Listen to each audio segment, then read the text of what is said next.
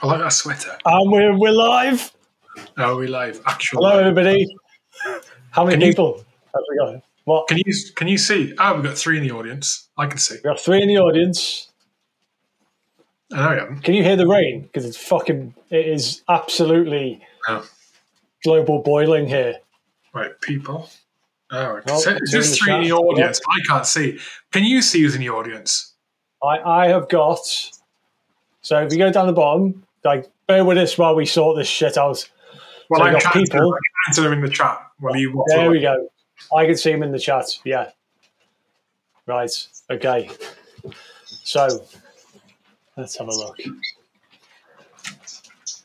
Okay. Do you want to just keep the chat going then? You just have the chat there. Yeah, I'll manage the chat. I'm just logging into my Discord to see if there's any people that are in technical issues, like didn't read the instructions properly. Yeah, well, that'll be most people. Like I say, this is the first time we've done this, so if we get like a handful of people, then that's fine, isn't it? Yeah. Morphy, hello, how's it going? So, bear with us for a couple of minutes while we just give people a chance to turn up. So, what the plan is, we're going to do this last Monday of the month, each month. And the idea is it's just a wrap-up. It's a chance for us to go over all the shite we've been talking for the previous weeks and for everyone to go, you know that thing you said? It's bullshit. You're talking shit. Basically. Yeah. And we'll have a chat. You know, bit of a fucking gingang-gooly. Yeah, okay. I mean, so what have we spoken about? So we've spoken about... I'll tell you now. Okay, here we go. You are the Jamie of this production, aren't you? We got... you can do 2 things at once. So episode 11 was Young MPs, Tribalism, Voter Apathy and Reform. Yeah. Episode 10 was... no, that's not that one. Episode 10 was... Climate change. Oh, no. Climate behaviour manipulation. Erosion of democracy, CBDC's round 2. We've done food banks in the military, the right off a bank account, all of the stuff that winds you up, we've done. The Irish hate speech bill, immigration, these are the early ones. Universal basic income. Yeah, okay. Yeah. How about... how about aliens? We haven't done aliens, have we? We didn't do it. We haven't done aliens yet. Yeah. No, we can't do aliens then, can we? We'll see. Well, maybe we'll do aliens in the next episode. Yeah. But I think it's fucking interesting. Because, a pity party. Oh, he is. That's Jay Tyler. I was going to say, that phrase, that question, I thought there's only one Jay who would type that in. That's Jay Tyler. Yeah. So like this is a back and forward. So if you're in the chat, just you know, I don't know what it's looking like your end. I'm not in the chat, so I don't know what the interface looks like for you. But just fucking talk to us. I mean, so all those topics we've mentioned previously, right? I suppose is there any of those? So people in the chat know. Is there any of those, anybody in the chat, that you would like us to revisit now and you would like to pipe into or pose a point or fact or query about it? We can explore it more in depth, maybe. Is there anything like that? Yeah. So pity party, Jay Tyler. Oh, we can't see you. So it looks like Gaz is talking to himself. Why can't we see you? That's weird. No, that is weird. That is weird. I don't like that. Jay, can you see me? Chris, can you see me? D, can you see me? Oh, Chris can see both. Morphy, you're just a mong. You're just monging it, mate. Yeah. Sounds like a you problem. Yeah. Where should we start? I mean, let's do the climate manipulation and bullshit thing, because I think that's the thing that's had in the last few days is a kind of a change thing, hasn't it? You know what I mean? Oh, what? We have had someone. So D, we'll call him Delta. It just says D. We call him Delta, okay. or she, could be dealt with, saying that the MPs having to have had a previous job, not in politics, is one this person, male or female, Delta, really strongly supports. And to go one further, to be a health secretary, you must have had NHS experience. D is Dave Davis. DD. There we go. It was obviously, right. Did you know whether that was obviously him? Yeah. But yeah, well, interesting on the health secretary, right? Yeah. There's two sides to this. I think it may be a bit harsh. You could say, you should have had to have NHS experience. But what goes into the mind? So who appoints the secretary, right? The PM does. Yeah? So why wouldn't you, as a leader, or as a manager, or someone in a position, appoint someone who has experience in the thing they're going to be managing?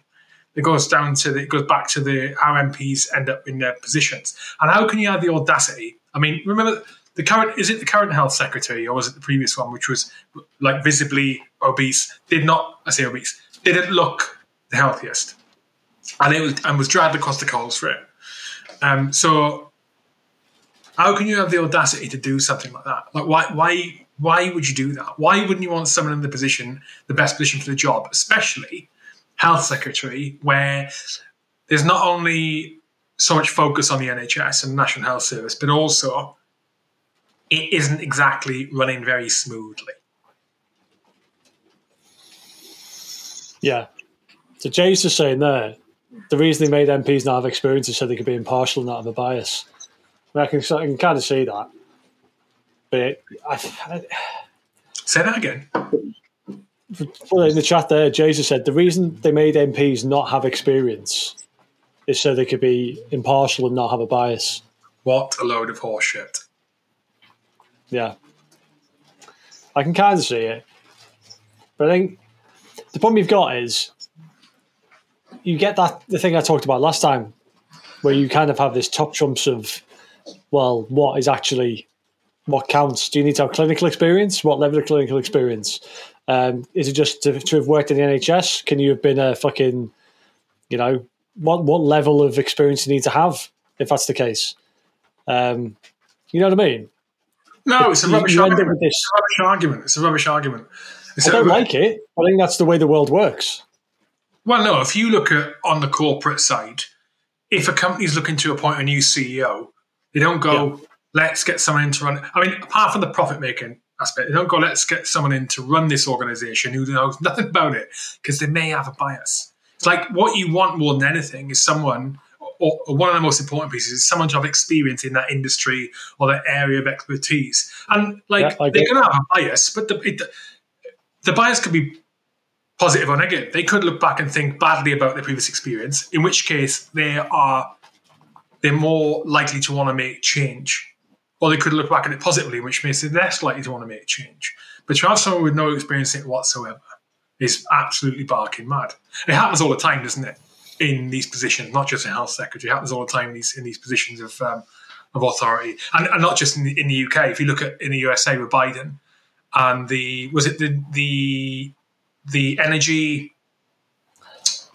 what do they call their positions over there? The equivalent of the energy minister, whatever they call him, which was the transgender person, wasn't it, who got caught thieving, but was fully left, climate change, green policy, and they got him put in charge of the Department of Energy and whatever it is.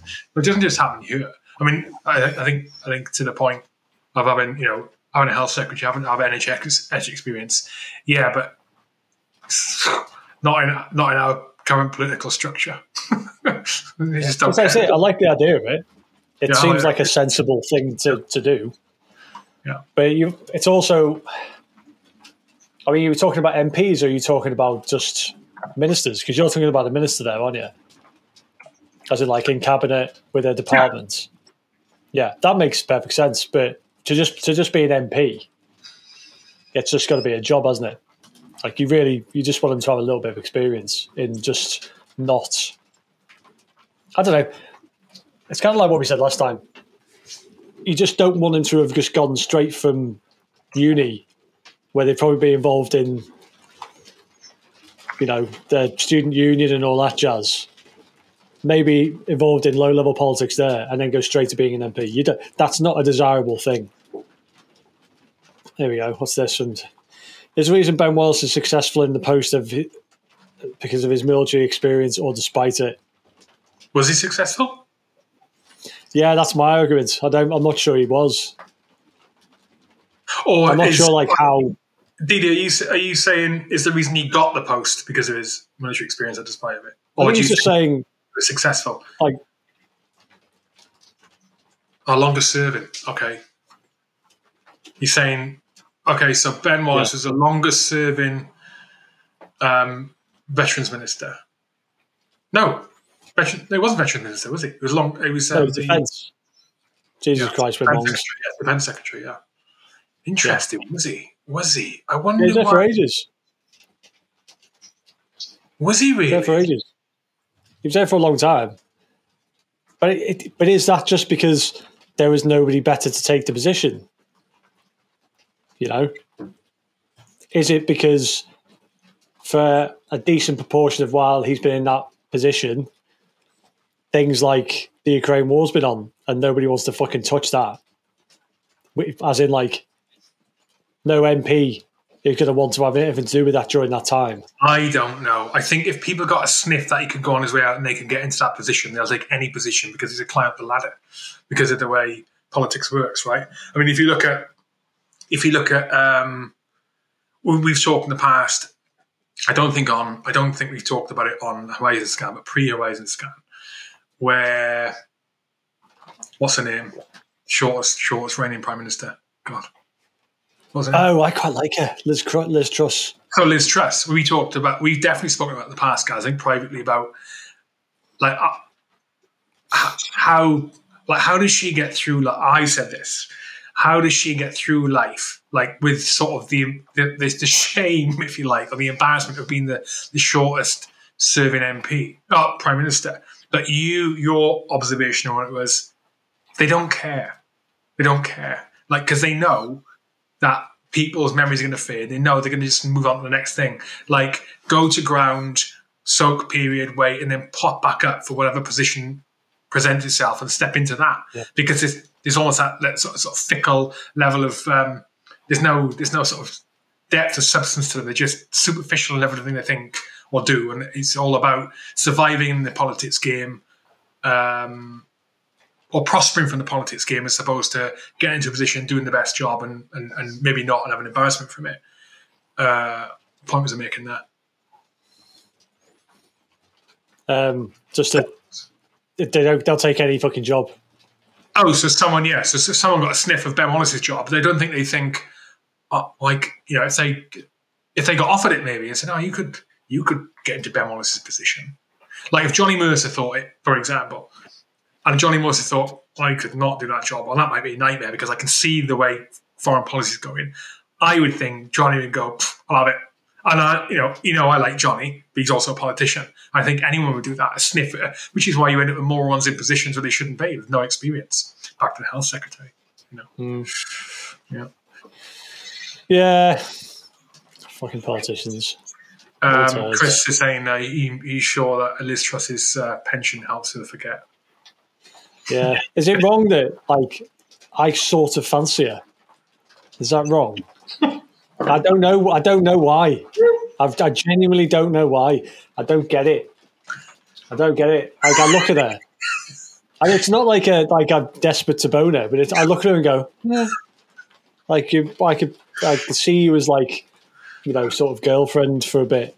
This is not the angle I expected you to take this down. Let's be honest. That's what we do on this. We just talk. We're honest. We chat shit. She's not Priti Patel level, obviously.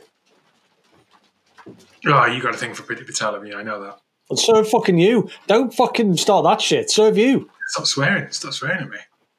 The neck up. Priti Patel from the neck up is very good looking. Well, yeah. Yeah, she is. There we go. Yeah, I agree. Yeah. Anyway, let's derail that there completely. Sorry. Well, you don't have to be serious all the time. Yeah. These little live episodes are an excuse for a bit of humour. like there is advantage to having someone with no experience moving into certain positions, isn't there? But yeah, of course. they don't outweigh the negatives. They don't outweigh the negatives, I don't think. No, you definitely want that if that's a possibility, and it would seem stupid if that person is available not to put them in that position. But I don't think you can have tick box.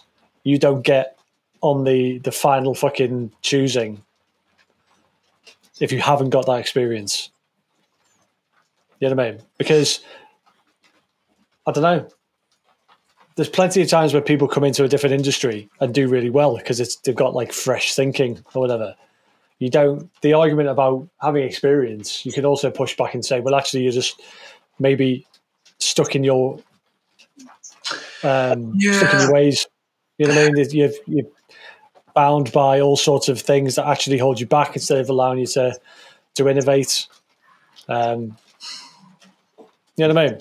I think it seems like a good idea, but I just don't think you can have it as you can't do this unless you've done this type of thing.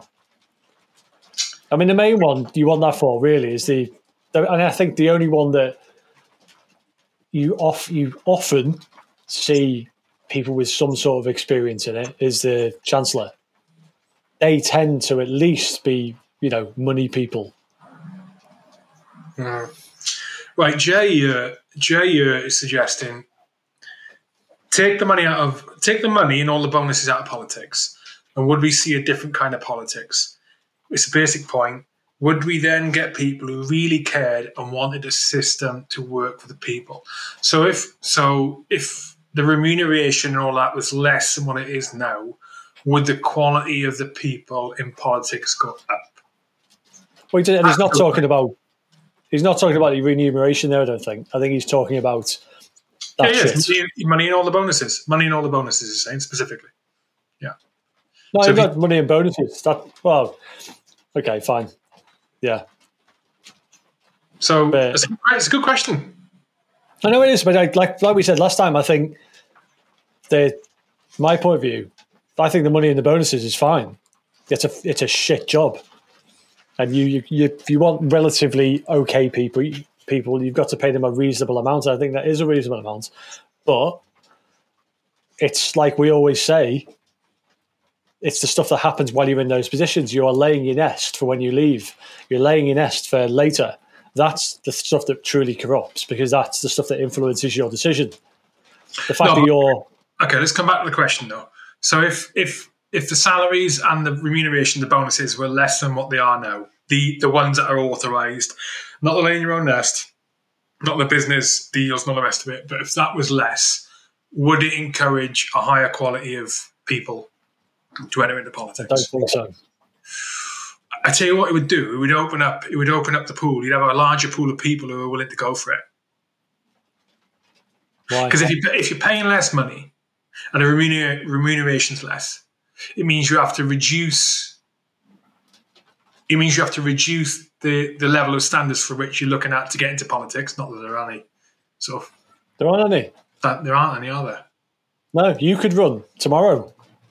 But what it would mean is the people who have the people who have a certain threshold of money, they will only willing to get out of bed for. So we're talking of a certain level of class. They're less likely to get into politics, and so you're more likely to get closer to the average working Joe into politics. It would probably mean, though, it would drive the average age of politicians up, I think.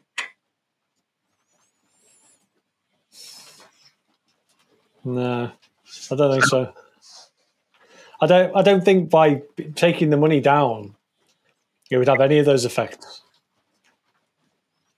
Why? Well, because why would you get anyone who wants to be in politics now is doing it because they want to be in politics. You know what I mean? Like if you're saying, okay, so if you are a normal income person, what's stopping you going into politics at that point? So if you're on like fucking, I don't know, 25, 30 grand a year, what's stopping you going into politics now?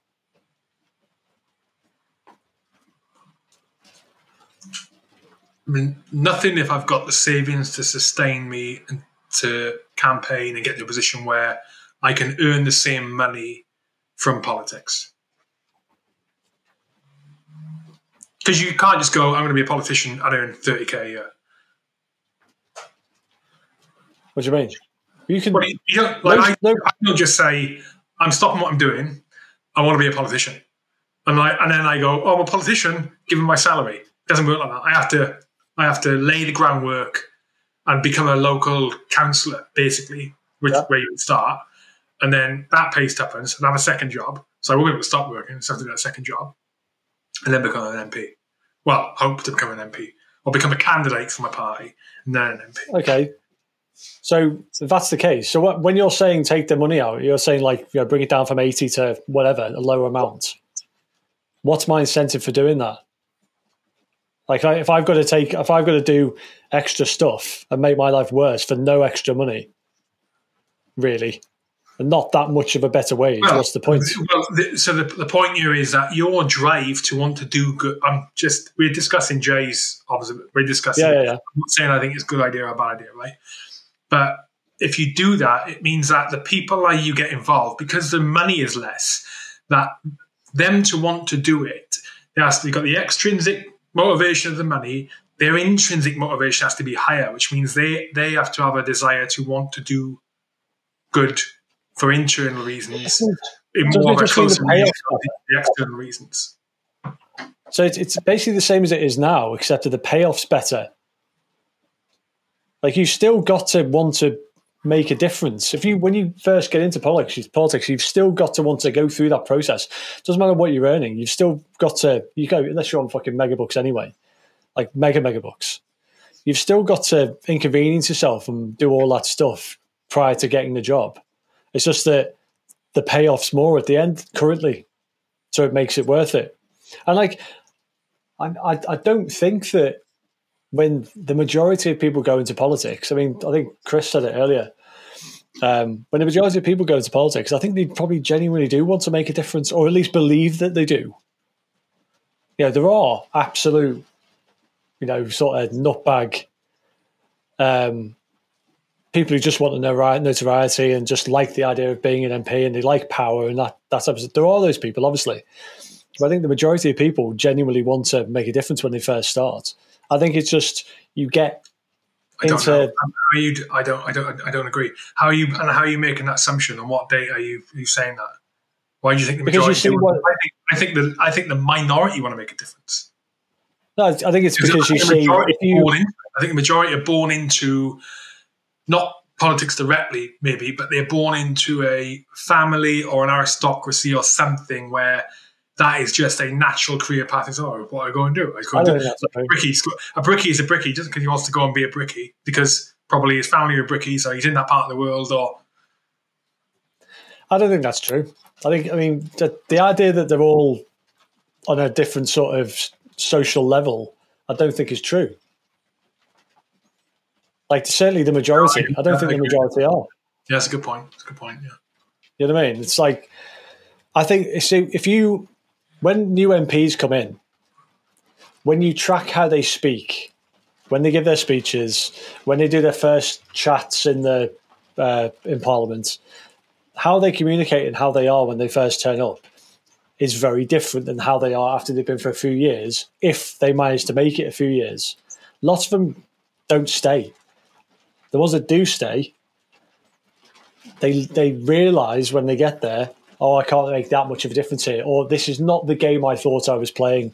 This is very different, and this is where real politics starts. It's not standing in front of a load of fucking people chatting shit and going, I'm going to change your life, big guys, and this is how I'm going to do it, because that's how you get elected. When you get there, you realise you can't fucking change anything unless you start playing real politics games, which means doing shit you don't like, signing up for things you don't like, supporting stuff you don't like, in order to try and get your little pet things through. You have things you care about and you want to do for your what's the word?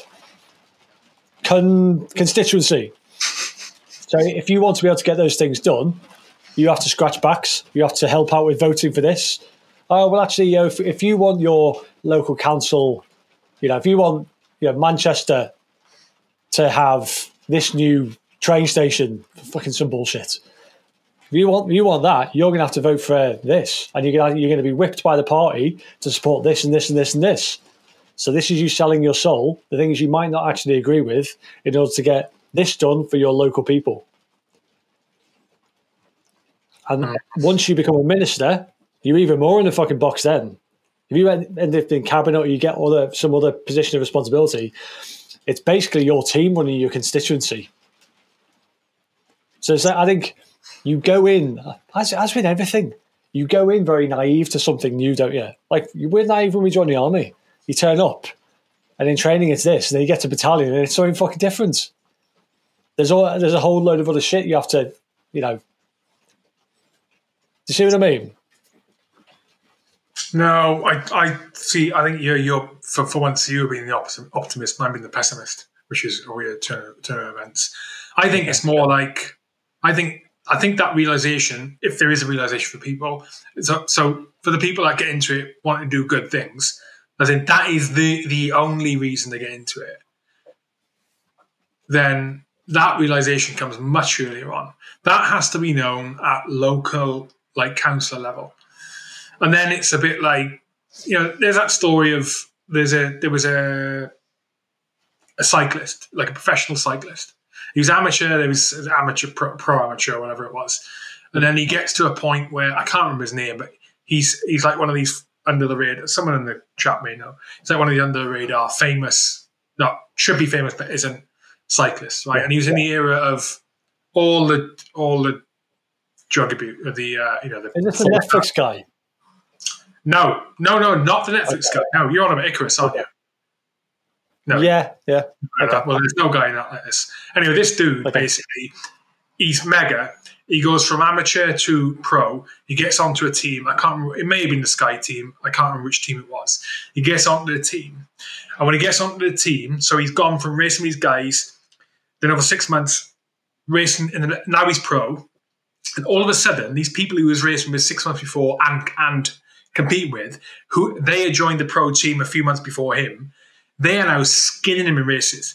They've their performance has gone through the roof. Not possible without PEDs. And he realizes at that point, they're all on pets. And the team doctor comes to him and says, "You ready? You need to be on the peds." And he said, "I don't want to do it." So if you want to compete like them and be on this professional team, you need to take the peds. And unlike everyone before him, or maybe it's somebody you don't know about, who are like, "Yeah, sweet, give me the pads," because like you said, the only way for him to achieve his dream was to take pads. And if everyone else is doing it, then is it cheating, right? And he said no, and he stepped out and he stopped the sport, broke him, because his whole dream was destroyed. But on the principle of morality, his ethics, he said, "No, not doing it." I think it's like that. Early on, you would realize that this is a dirty, dirty, dirty game. And I think it would have to be an assessment of, okay, if it's this dirty, there needs to be change. Can I bring about change? Because I think to bring about change like that, you need to bluff your ticket as if you're playing the game all the way to PM. And you can't do that. And then you get into PM and you drop the bomb. As in you drop the change bomb, like JFK tried to do. Did JFK? Yeah, JFK tried to do it. I think it's early on. I don't think it's so. Go on. Look at it. So maybe. I'm not. My point is not necessarily. I've sort of picked a departure point there, and I still think that happens. It's still a when you get into Parliament, there's a big slap in the face, and you realise what the score is. I'm not saying that you can't realise that earlier, but I think when you get into politics, you probably do want to make a difference. So you're still talking about the same thing as me. You're like, I've got really good morals. I want to be this fucking virtuous person and make change and all that. At some point, you have to grow up and realize you're going to get dirty. It's just when that happens. You know what I mean? I think there's also a bit of like when we talk about we want politicians to be like us. Do you want your politician to be a fucking absolute laser beam who's never done anything wrong and doesn't know what it's like? Because that's almost just as bad in a way. What do you mean? It's still not. Well, how many times have you done something wrong in your life? A million. I do shit wrong all the time. I'm a fucking turd. You know what I mean? But I don't think I'm a bad person. It's just part of being human. So do you want some stainless steel robot as your MP? Or are you actually like, well, actually, I don't give a fuck if you claim for those expenses? That's not the suggestion here, though. No, we're saying that they come in fresh, really idealistic and great, and then they realise whether their beliefs change or not. The example you used was that they come in, they realise it's dirty, and they either cut away when they realise it's dirty, or they go, I'm going to go covert and try and fucking play the dirty game, so I square myself away. I square, what I want to happen away. No. What I was saying about going covert, I meant that if someone got, like, for change to come up, because we talk all the time about this is fact, all fact, and there's nothing can change. The only way I could see that change can be brought about for the better, and the definition of the better being what you and I think is better. It's like more honest, more people in this chat think is better, more honest people making honest decisions and taking less shit for themselves and making decisions for the people, right? Then the only way I could see that, like, that kind of change could be brought about now, realistically, the only way would be for someone to play the game, be the politician they just play the politics game and probably get hated for their entire career, but make it by playing dirty, playing the politics game, make it to be the PM. And then they get into the PM, that number 10 door shuts behind them for the first time, and they go, surprise motherfuckers, I'm here to make the change and it's dirty, do it. Like Trump said he was going to do. Clear out the swamp, didn't he? He said he was going to do it. And I said he wasn't covert, but he said he was going to clear out the swamp. And then you get in place and it's like, I'm going to make change here. Yeah, but that doesn't work, does it? That wouldn't work though, would it? I mean, we basically, I don't think we disagree there. I'm sure you just described exactly what I described. I don't think it's possible to bluff like that, because if you are that kind of honest person, you can't think like the people who aren't thinking that way. And they are dirtier than you, and they will be nastier than you. So they'll out politics you because they are dishonest. And if you are looking to bring about positive change in politics, that's significant. You're inherently honest, and there's certain limits you will go to achieve what you want to achieve.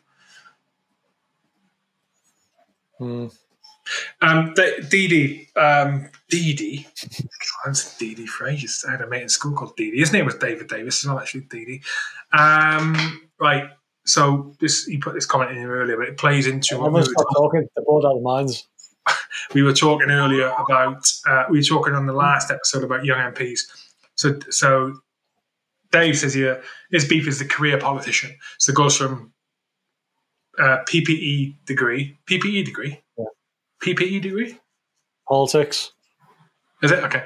I was thinking personal protection equipment. Okay, PPE degree, party assistant, party researcher, parliamentary assistant, all the things. Become an MP, allocated a safe seat, which they're almost a shoe-in for. Then they work up the ranks. His beef is those people. Now,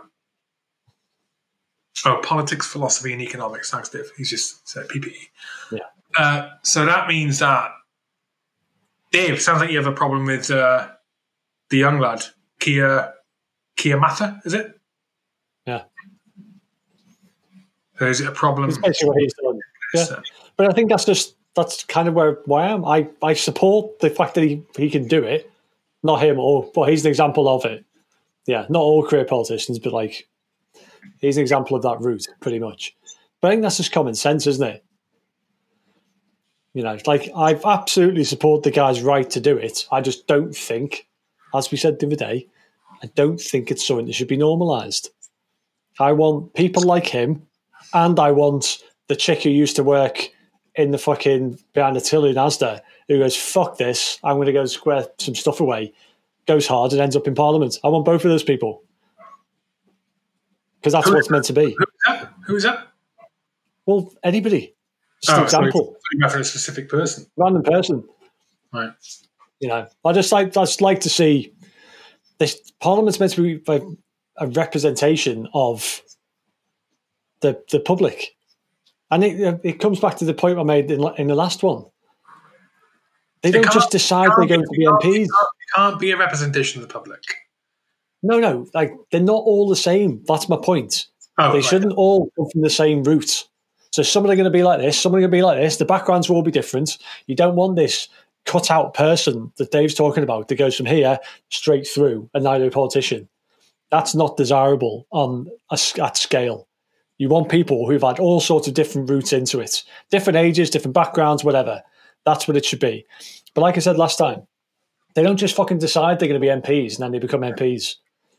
We vote them in. The public decide they're going to vote for them. So when it comes down to it, it's our fucking fault. Yes, I would absolutely like a better selection. No. If you look at the US. No. What do you mean, no?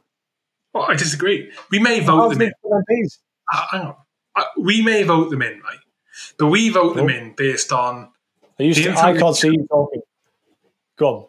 The information that is made available to us, right? Made available to us, and two, that we wanted to pay attention to, okay? But we are not in control of the information made available to us. We are in control of what we bother to pay attention to, but not what's made available to us, right? And so, yes, there is an obligation on us. If we think, I want to go and vote, I feel like I should vote, then there is an obligation on us to go and seek out information to validate whoever we think we should vote for, right? Yeah. But then that obligation, that decision, and that effort you're going to seek that's informed by our perception of politics and a perception of the information fed to us before that. So there is an obligation on government and on the opposition, not just the party in government, but everyone involved in politics. There is an obligation on them to present quality information to the democratic voting public, which they do not do. It's like it's not entirely like if an arsehole MP gets voted in a place like that, and they're a nightmare and they're blatantly not nice people. The entire blame of that person getting in place does not lie with the voting public. Yeah, but it's not zero, is it? It's not 100%. No, it's not zero. It's not zero. But it's not but all you did vote for them. You did vote for them. You could, as an individual. I'm not saying it's all our fault, but they don't get in without us voting for them. We make that decision. Yeah. That's my point. That's what I'm saying. They don't just go, I'm going to be an MP now. They have to play that game and persuade us and do whatever, and whatever we don't do to find out about them. I think, actually, this guy looks like a bit of a cunt. I'm going to go deep on him. That's how serious like democracies are supposed to be played. We just don't do it because we're fucking busy and we're distracted. And obviously that is deliberate. It's not ideal. But you can't just go, this guy's just in charge of me now. But you can if you didn't vote for him. But if you voted for him and he turns out to be a bellend, there is an element of that is on you. Yeah. Every person in Parliament was put there. An element of it, yeah. Yeah. I agree. I'm not saying that the voting public are not, which includes us, are not to blame for when an idiot gets in charge. Mm. Whether you vote for that person or not, like your vote plays a part, but it's not entirely to blame. You think about the prime example is people who only need one newspaper, or they only pay attention to one website, or they only follow certain people on Twitter, and that means their entire view is skewed towards one way. That may be the right way to be skewed towards, and maybe the wrong way. But if they vote that person in, that person's a moron, they're not entirely to blame for that. There's I'm just a dick with this stuff, though, aren't I? Because if their worldview is so skewed in that way, that's their fault. So bad decisions you made. Everything's your fault. One second. Everything's my fault. Entirely your fault. Almost entirely, yes. because I made the final fucking choice. Almost being the operative word. 99%. 99%. Yeah. Okay. Well, you're more. Because I did it. I did it. No one else did it. Right. Yeah. It always comes down to me. Always. All of it. It's all my fault. So when a moron gets in charge, becomes an MP, someone who becomes an MP, and they are not good, right? Yeah. That is almost entirely the fault of the voting public. For the people who voted for him, yeah. It's not his fault. He's trying to fucking play the game. It's the system's fault. I'm saying it's predominantly the system's fault. Yeah, but the people have an input to the system. I mean, the example there was just saying about, but that was just me. You said everything I've ever done that has gone wrong or is bad is my fault, and that's true. Like, you are responsible for absolutely everything that you do, whether you've been misinformed, whether you've been tricked, whether you've been lied to, and you believe people. When it comes down to it, the decision, the actions, whatever it is yours. And it's not nice, but it's true.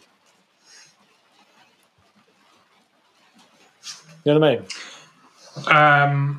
Right. Anyway, away from this. Dave Davis has been doing some research. Should we talk about some government politics? Dave Davis has been doing some research. Okay. Analysis by the Commons Library shows that 90 MPs out of approximately 600 odd have never held a normal job. So does that mean is the insinuation that most have held a normal job? Sounds like it. Yeah. Interesting. So the majority have, which is what you would like. That's the closest thing to, desirable you can get, I think. Well, to me, that indicates one of two possibilities, right?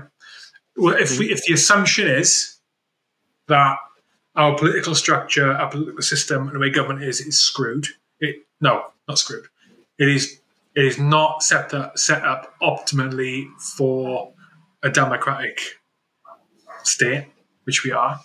Then the way I read that is that the majority of MPs come from normal backgrounds, normal people, so they would be getting into it for probably the right reasons, predominantly the right reasons, to be a force for good, generally.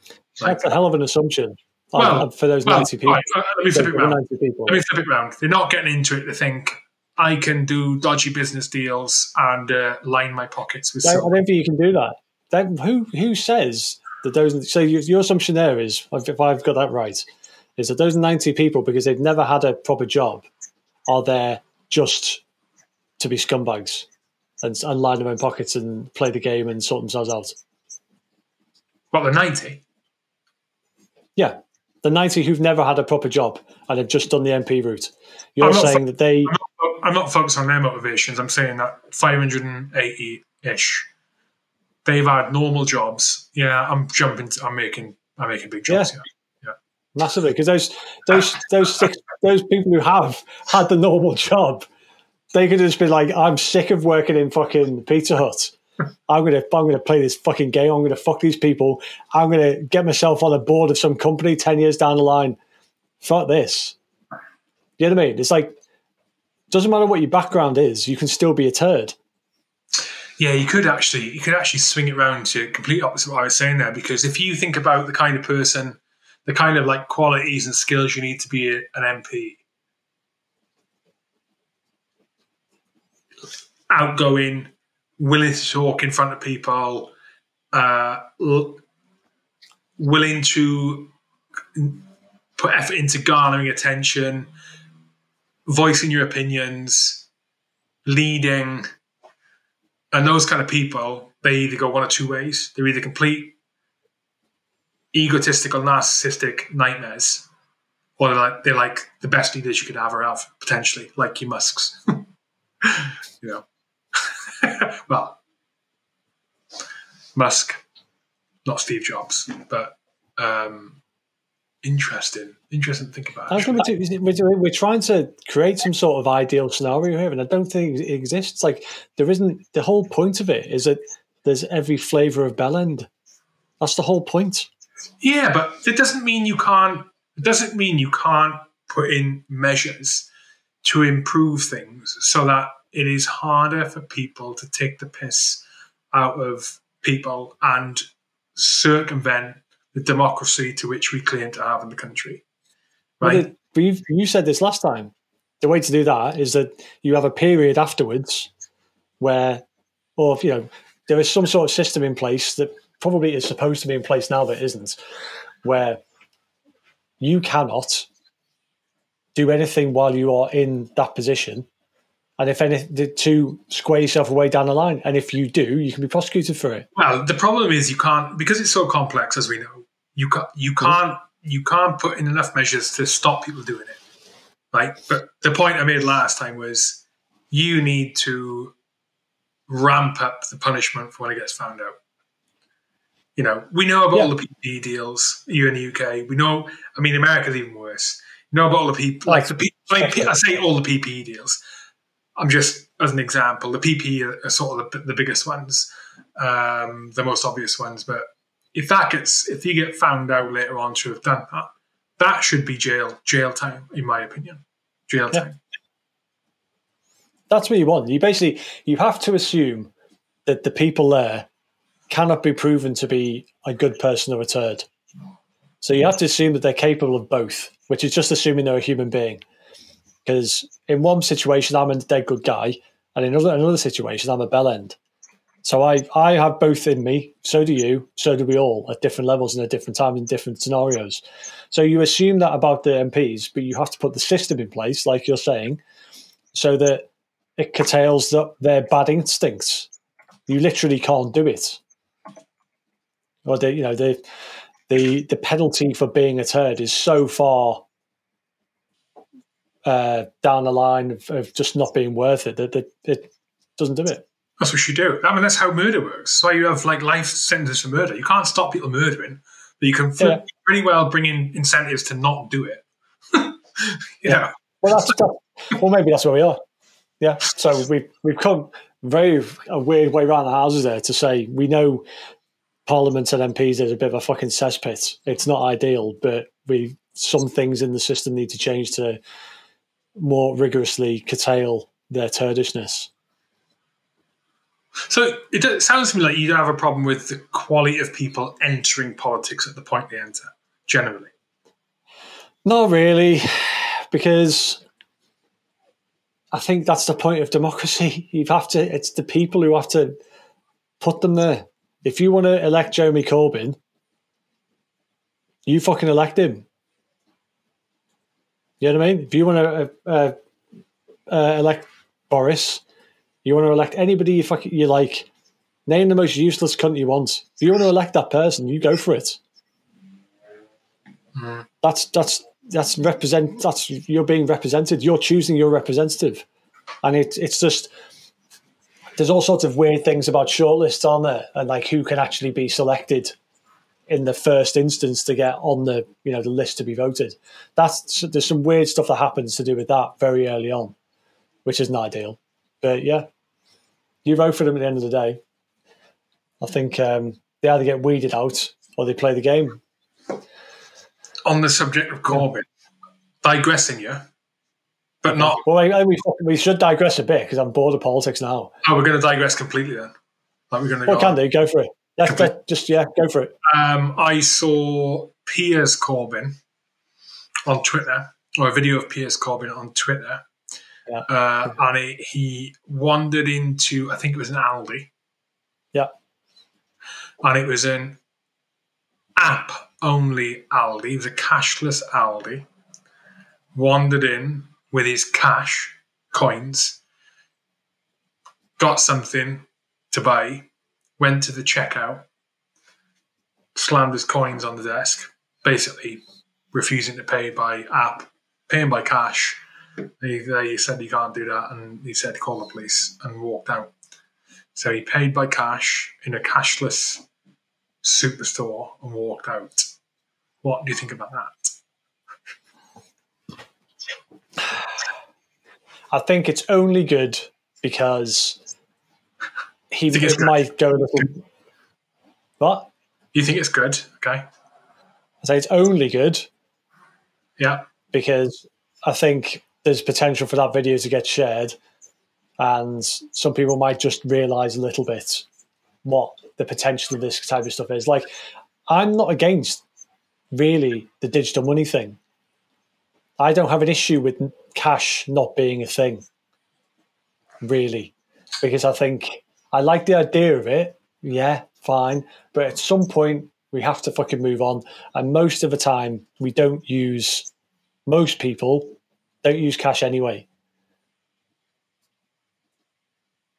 There's no reason why you can't use digital money the way your money generally is anyway now.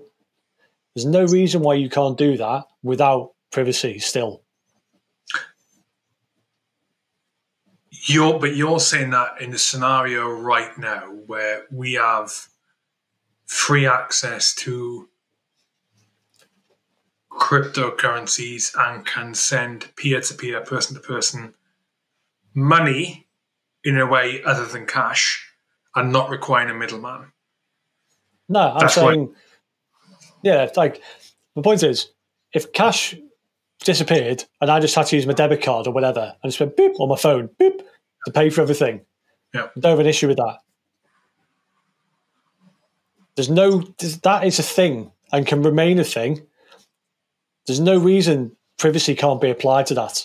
So the sort of nightmare tyrannical scenario of controlling your money and all that stuff and Uber surveillance about everything you do and monitoring and all that shit, that doesn't have to be a thing.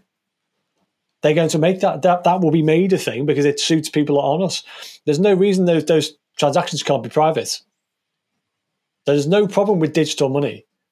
And whether that's digital money as it is now, like digital fiat, if you want to call it that, or whether it's crypto or any other means of transacting, there's no issue with any of it. Provided it is, isn't subject to surveillance and has privacy. But that's the issue, because that isn't the version that people who are in power and seek to remain in power want. They want to be able to see every single thing you do. They want to be able to manipulate your behaviour through restriction of your right to transact. Now, the right to transact privately seems like a fucking good idea. There's nothing to say that they can't go through a load of fucking jump through a load of hoops to be able to have a look at what you're doing. Don't have an issue with that, because people will always go, well, crime, fraud, all this shit. Yeah, fine.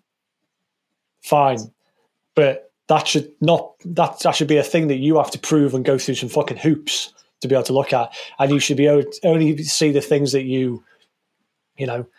it shouldn't be, right, we're opening the box now. It should be like, we want to see this part of the box. And you get to see that part of the box. There's no reason why any of that can't be the case.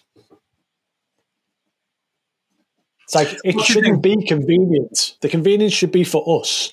Everything above us that seeks to protect, give us safety, control, whatever, anything above the public, that's where the hardship should be. That should be difficult there. It should be easy for us and difficult for them. What do you mean? Explain that more, please. Well, as in, you should be able to just go about your business. You've worked for your money, you've earned your money, you should be able to go beep, beep, beep, go and do whatever you want. If somebody above the level of the public wants to be able to look at what's happening at the level of the public, so this is a private level. That should be a private level between the people who are transacting. Yeah? You're talking about individuals and then organizations, corporations, organizations. Yeah. So my point is, the daily transactions that happen by the general public, whether that's buying things, paying bills, doing all that sort of thing, where it's between each other or between businesses. And businesses are probably like a level above. So you're public here and business here. And then maybe there's some like bigger organizations here. But every time you go up that level, sorry, to go down the level, this should be completely private. And it's like, okay, maybe you can see this a little bit to be able to run your business. Maybe you can see this a little bit to be able to, do other things. But as it goes higher to greater sort of, big organizations, and it should become harder to the point where at the government level, harder to keep it private. They should have less access to the privacy. Okay. So if you want to look at this level, the higher you go, the harder it is for you to look at it. So if I'm a government wanting to look at an individual's transaction, that should be fucking hard.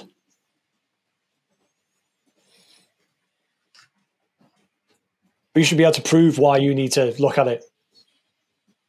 And then there should be stipulations about how long and what proportional data, whatever you're going to look at this transaction and whatever. That's the legal process there. There should be some form of process. It shouldn't be the opposite of that, which is CDBCs and things like that, where it's just fucking open. Where this money that's being spent is completely visible. Everything's fucking tracked. The money the individual money, like imagine a fucking coin, the individual coin, you can be controlled how it's spent. And how often it can be spent, how long it lasts for before it fucking disappears. All those things. That's just insanity. There's no benefit there for the actual consumer, bar seeing some adverts, maybe. Do you think so? When we move to CBDCs, do you think that the power will become fractional? Well, it is now, isn't it? No, it's fractional to a level. That's what I'm saying. Oh, you mean as in down to SAT level, if you know what I mean, like 0.00. Yeah, I don't know. Down to the 10th decimal place. Yeah, maybe. Yeah, I don't know.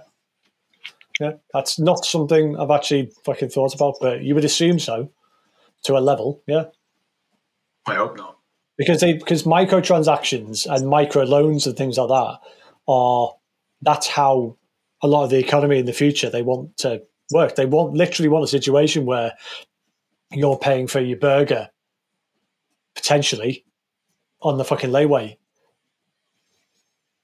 You know what I mean? Yeah.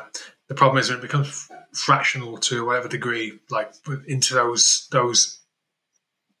sort of minutiae, 10th, 11th, 12th, it becomes easier to hide fraud and skimming. And it becomes easier to get away with stealth taxes, completely legal. Mm-hmm.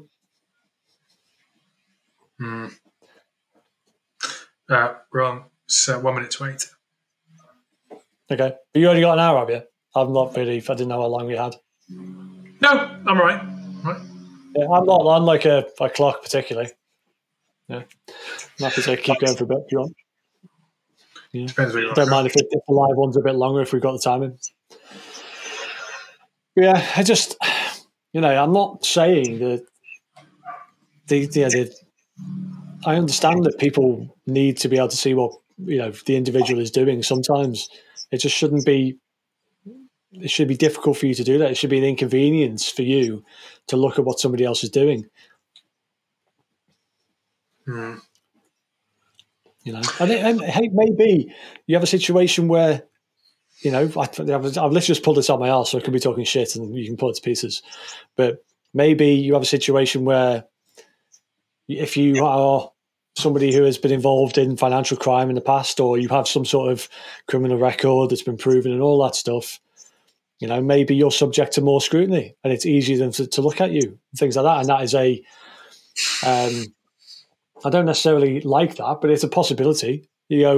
Fine. You start off with a clean slate of total privacy, and if it ends up you have actually been a bit of a cunt, then one of the things you lose, you go and serve whatever sentence, but part of your sentence is that your transactions are then scrutinized for a period of 10 years after whatever, 5 years.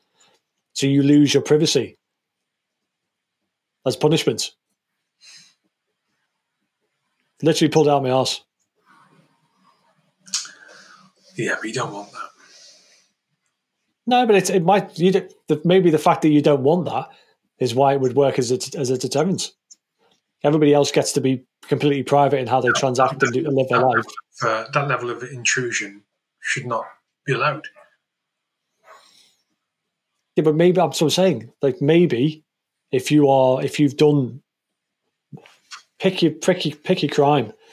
You know, if you're a career criminal, you're a fucking paedophile, you're a murderer. Maybe you serve some sort of sentence, which means you go to prison or whatever, and maybe after that, as a term of your parole or whatever.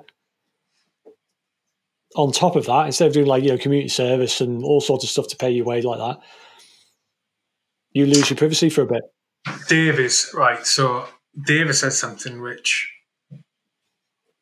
I am going to disagree with you.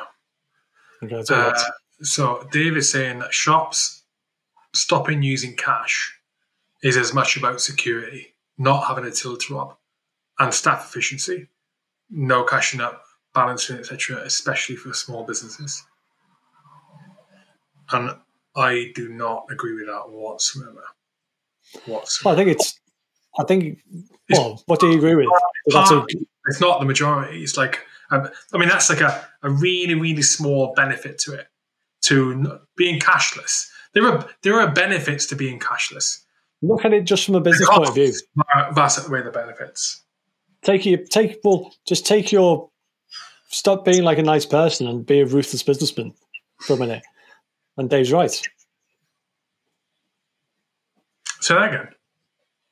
Don't look at it from like a sensible person and like the fact that you probably, you'd quite like to have people running tills and all those things because you worry about people's jobs and all that. Take emotion out of it. Businesses absolutely. It's not sensible. It's not sensible personal. It's perspective, isn't it? It's like so, Dave. To the reason I disagree with. So I'm assuming the way you've written that, it's like you see that a big reason about moving to cashless.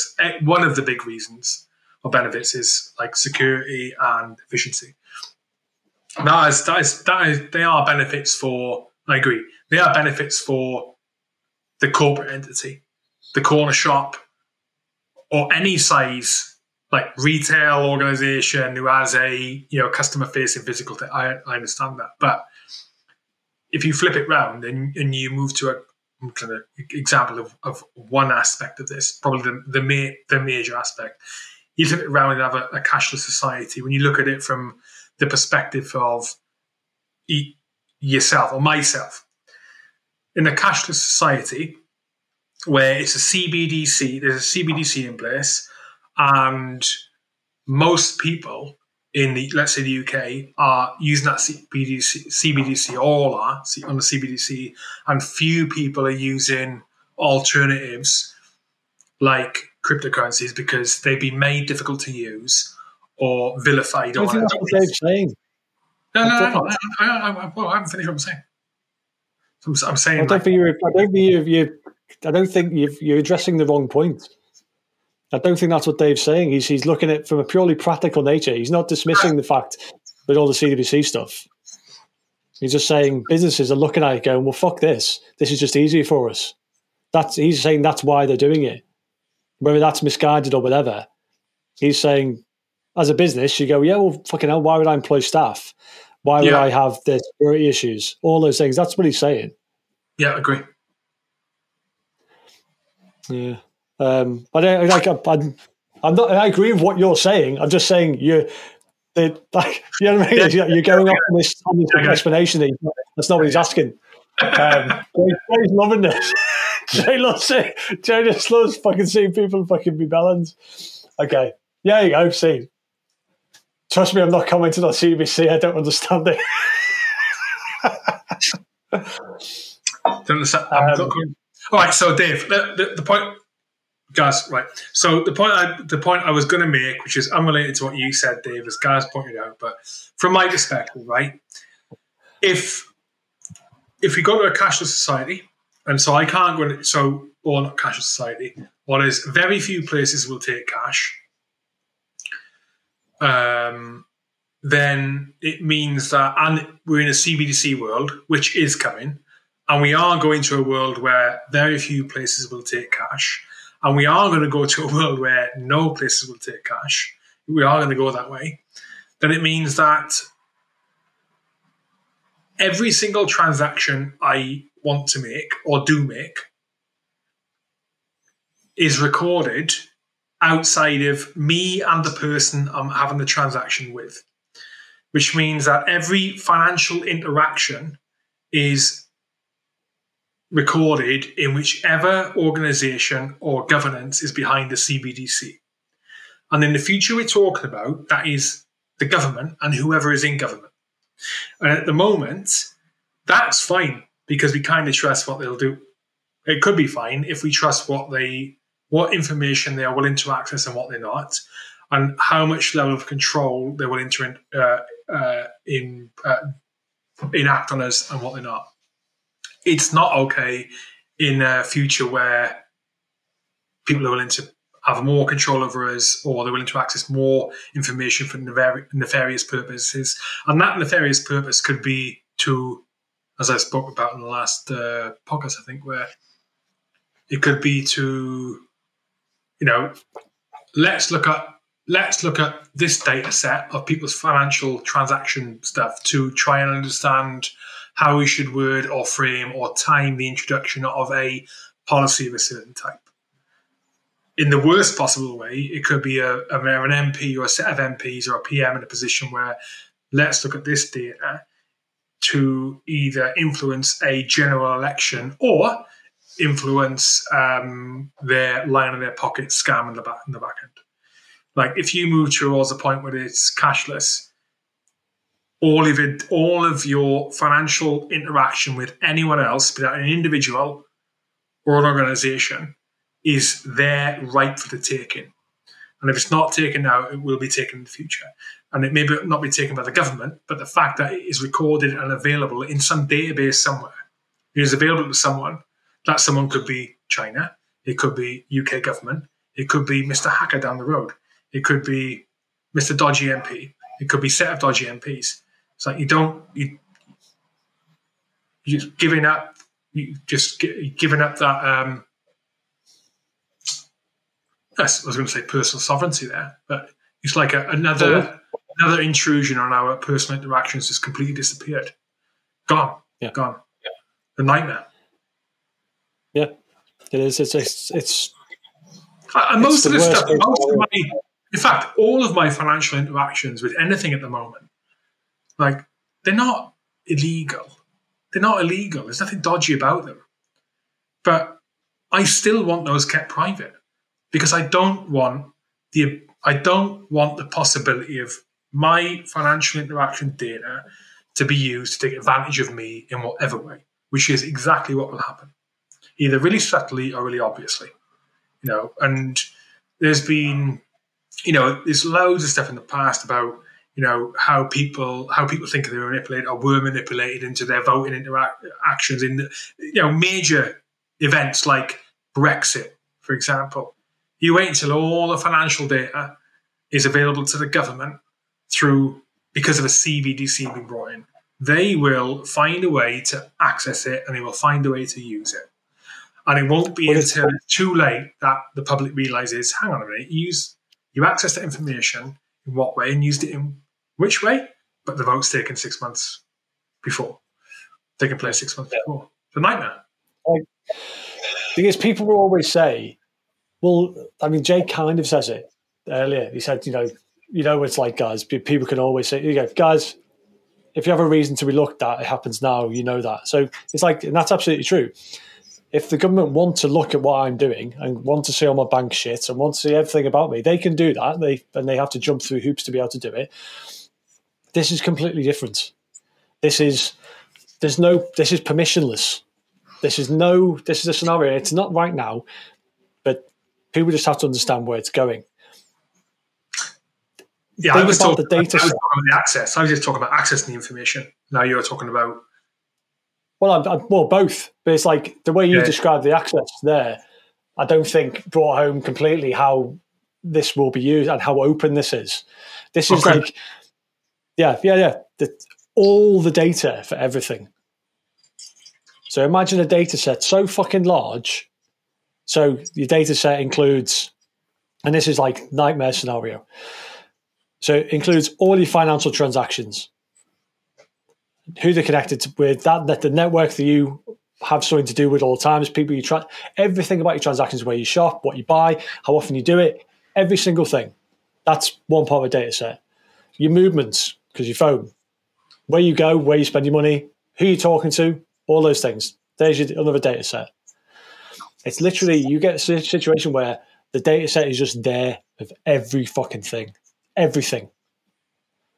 And it's not a case of, and this is open. So it's not, they have to get permission to go and look. This is, we want to do this. We want to find out how to make this data set move in this way. Or if this is happening, or let's spin it to a good thing. Let's imagine there is some sort of global emergency that is a genuine emergency, and we have to make the public go in a way they might not want to go for their own, good.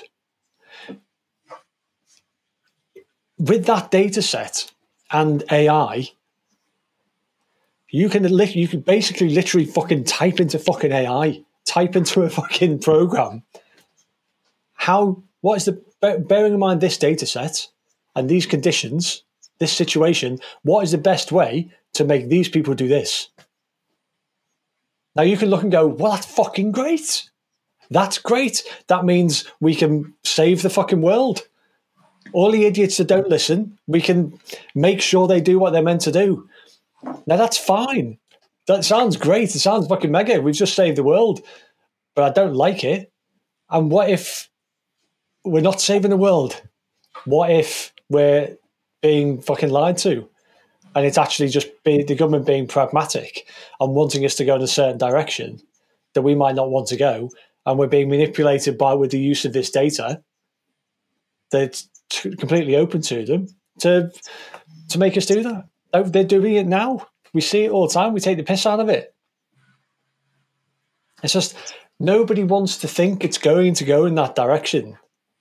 But it will, because that's where technology is going. And it will end up like that because humans are fucking a group of good and bad people. Yeah. Yeah. And in a situation where we are now, where we've just been talking about, the first half of this podcast, we were talking about the problem with governance and politics and like how misaligned they are, What Jay just said there. Yeah, I can see it. Yeah.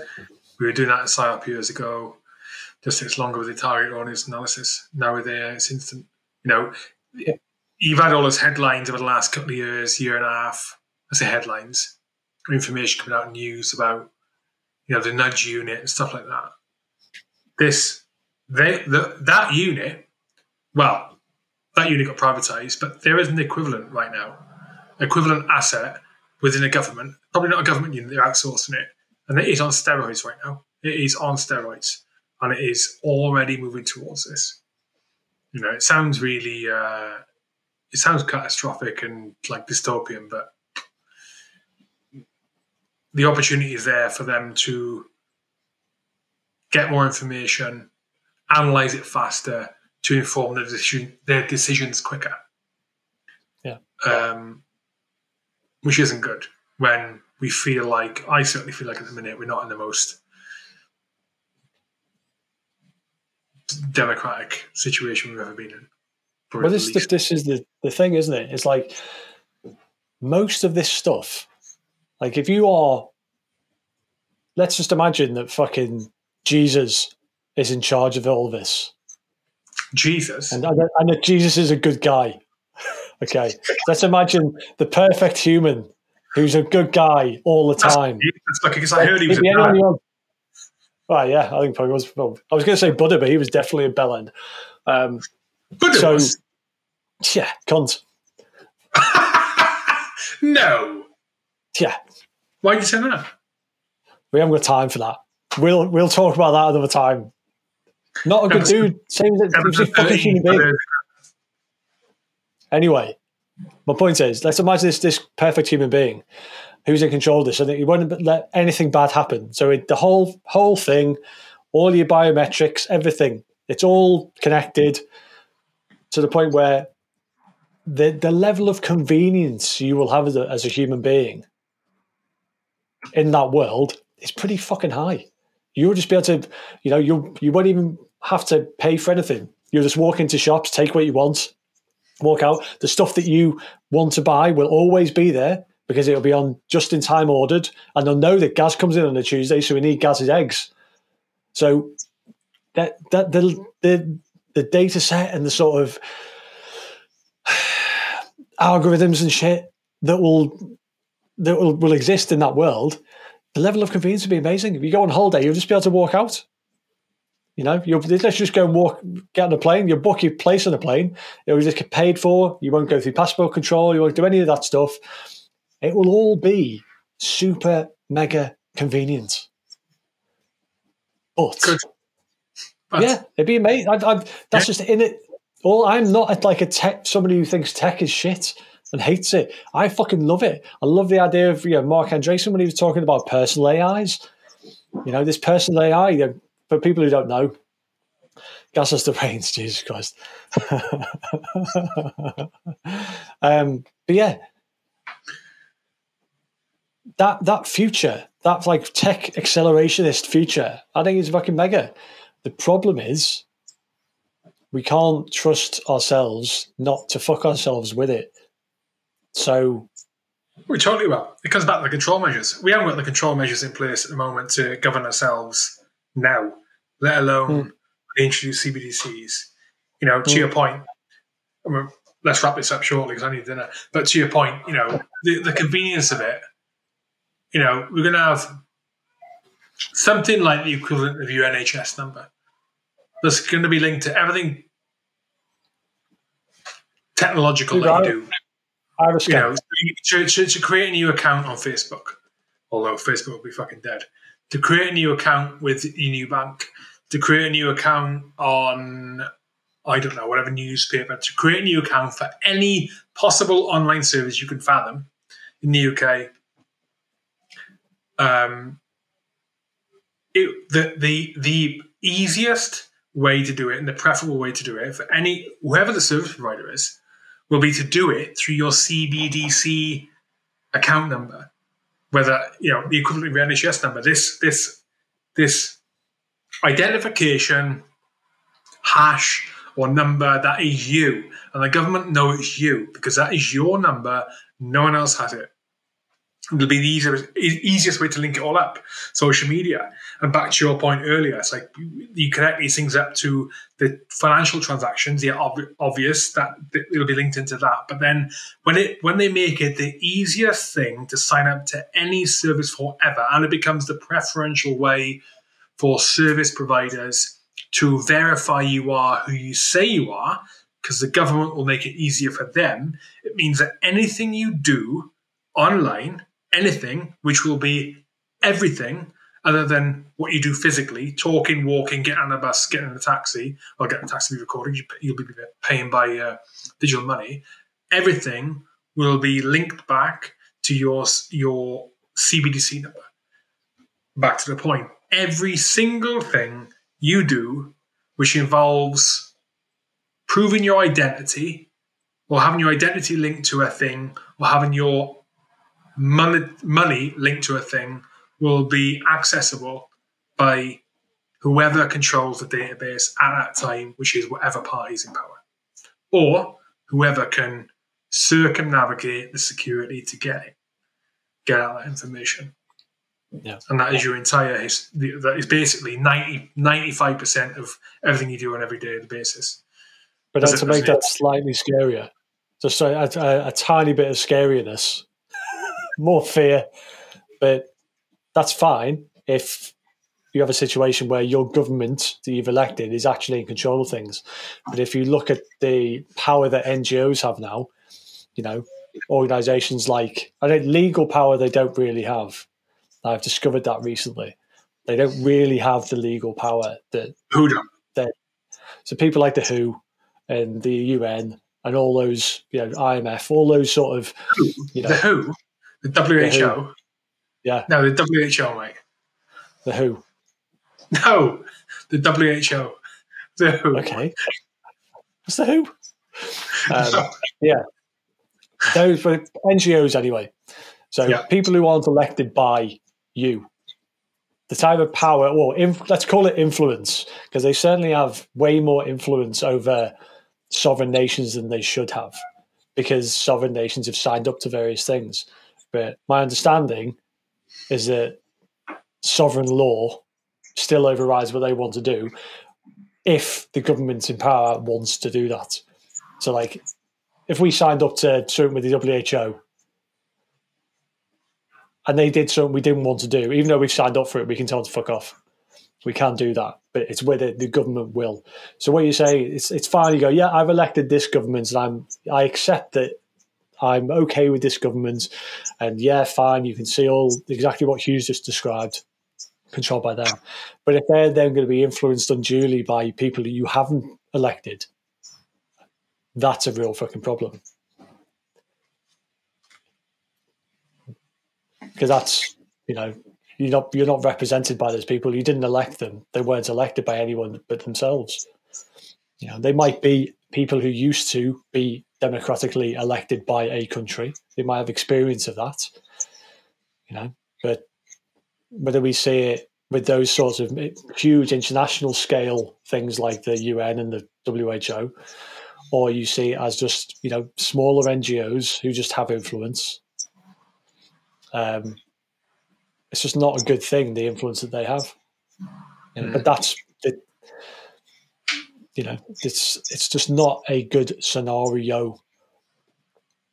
But it's going to happen. So it's going to happen regardless. It's just how it is. I understand all the campaigns for let's just to keep cash and all those things. I back to Piers Corbyn. Yeah, like it's good. Like what he's doing there is pointless, and everybody who says, only pay with cash, insist on paying with cash, keep cash, all those campaigns, I see them all the time, and I get it. It's a very good thing for you to do that, just to draw attention to the fact that it's going, and then so you can speak about why it's going and make people aware, so that we can slow down the way this is going, and maybe put some roadblocks in place and checks and balances in place to make this happen in the best way possible. But going in and paying with cash for your strawberries is not going to stop this. Can I get some? Yeah, you can. Yeah. Okay, it's been good. Not sure how it'll work as a recording for folk listening later, like format. Yeah, we'll see what the score is. I will see what this spits out to me, and then I will edit it the best way I can. Yeah. So we'll see. I'm seeing Dave on Thursday, so I'll get his direct feedback, his honest feedback.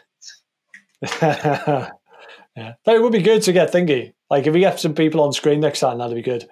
Yeah, I know people are scared and stuff, and it's weird, but we could have really easily done it. But people just come on the screen briefly, go, Dave "What about this thing?" He's Buddhist. Dave says he's Buddhist. I don't believe that. Oh, is it? Well, maybe he is. If he's a Buddhist, he probably know. If he's a Buddhist, then if he's a Zen Buddhist, no, Buddha was not a good dude. Cool. Right. Thanks for coming, everybody. Thanks for coming. We will see you for another one of these. So this will be this week's episode. We'll see you for another one of these end of next month. Bye. Get some food now. Bye-bye.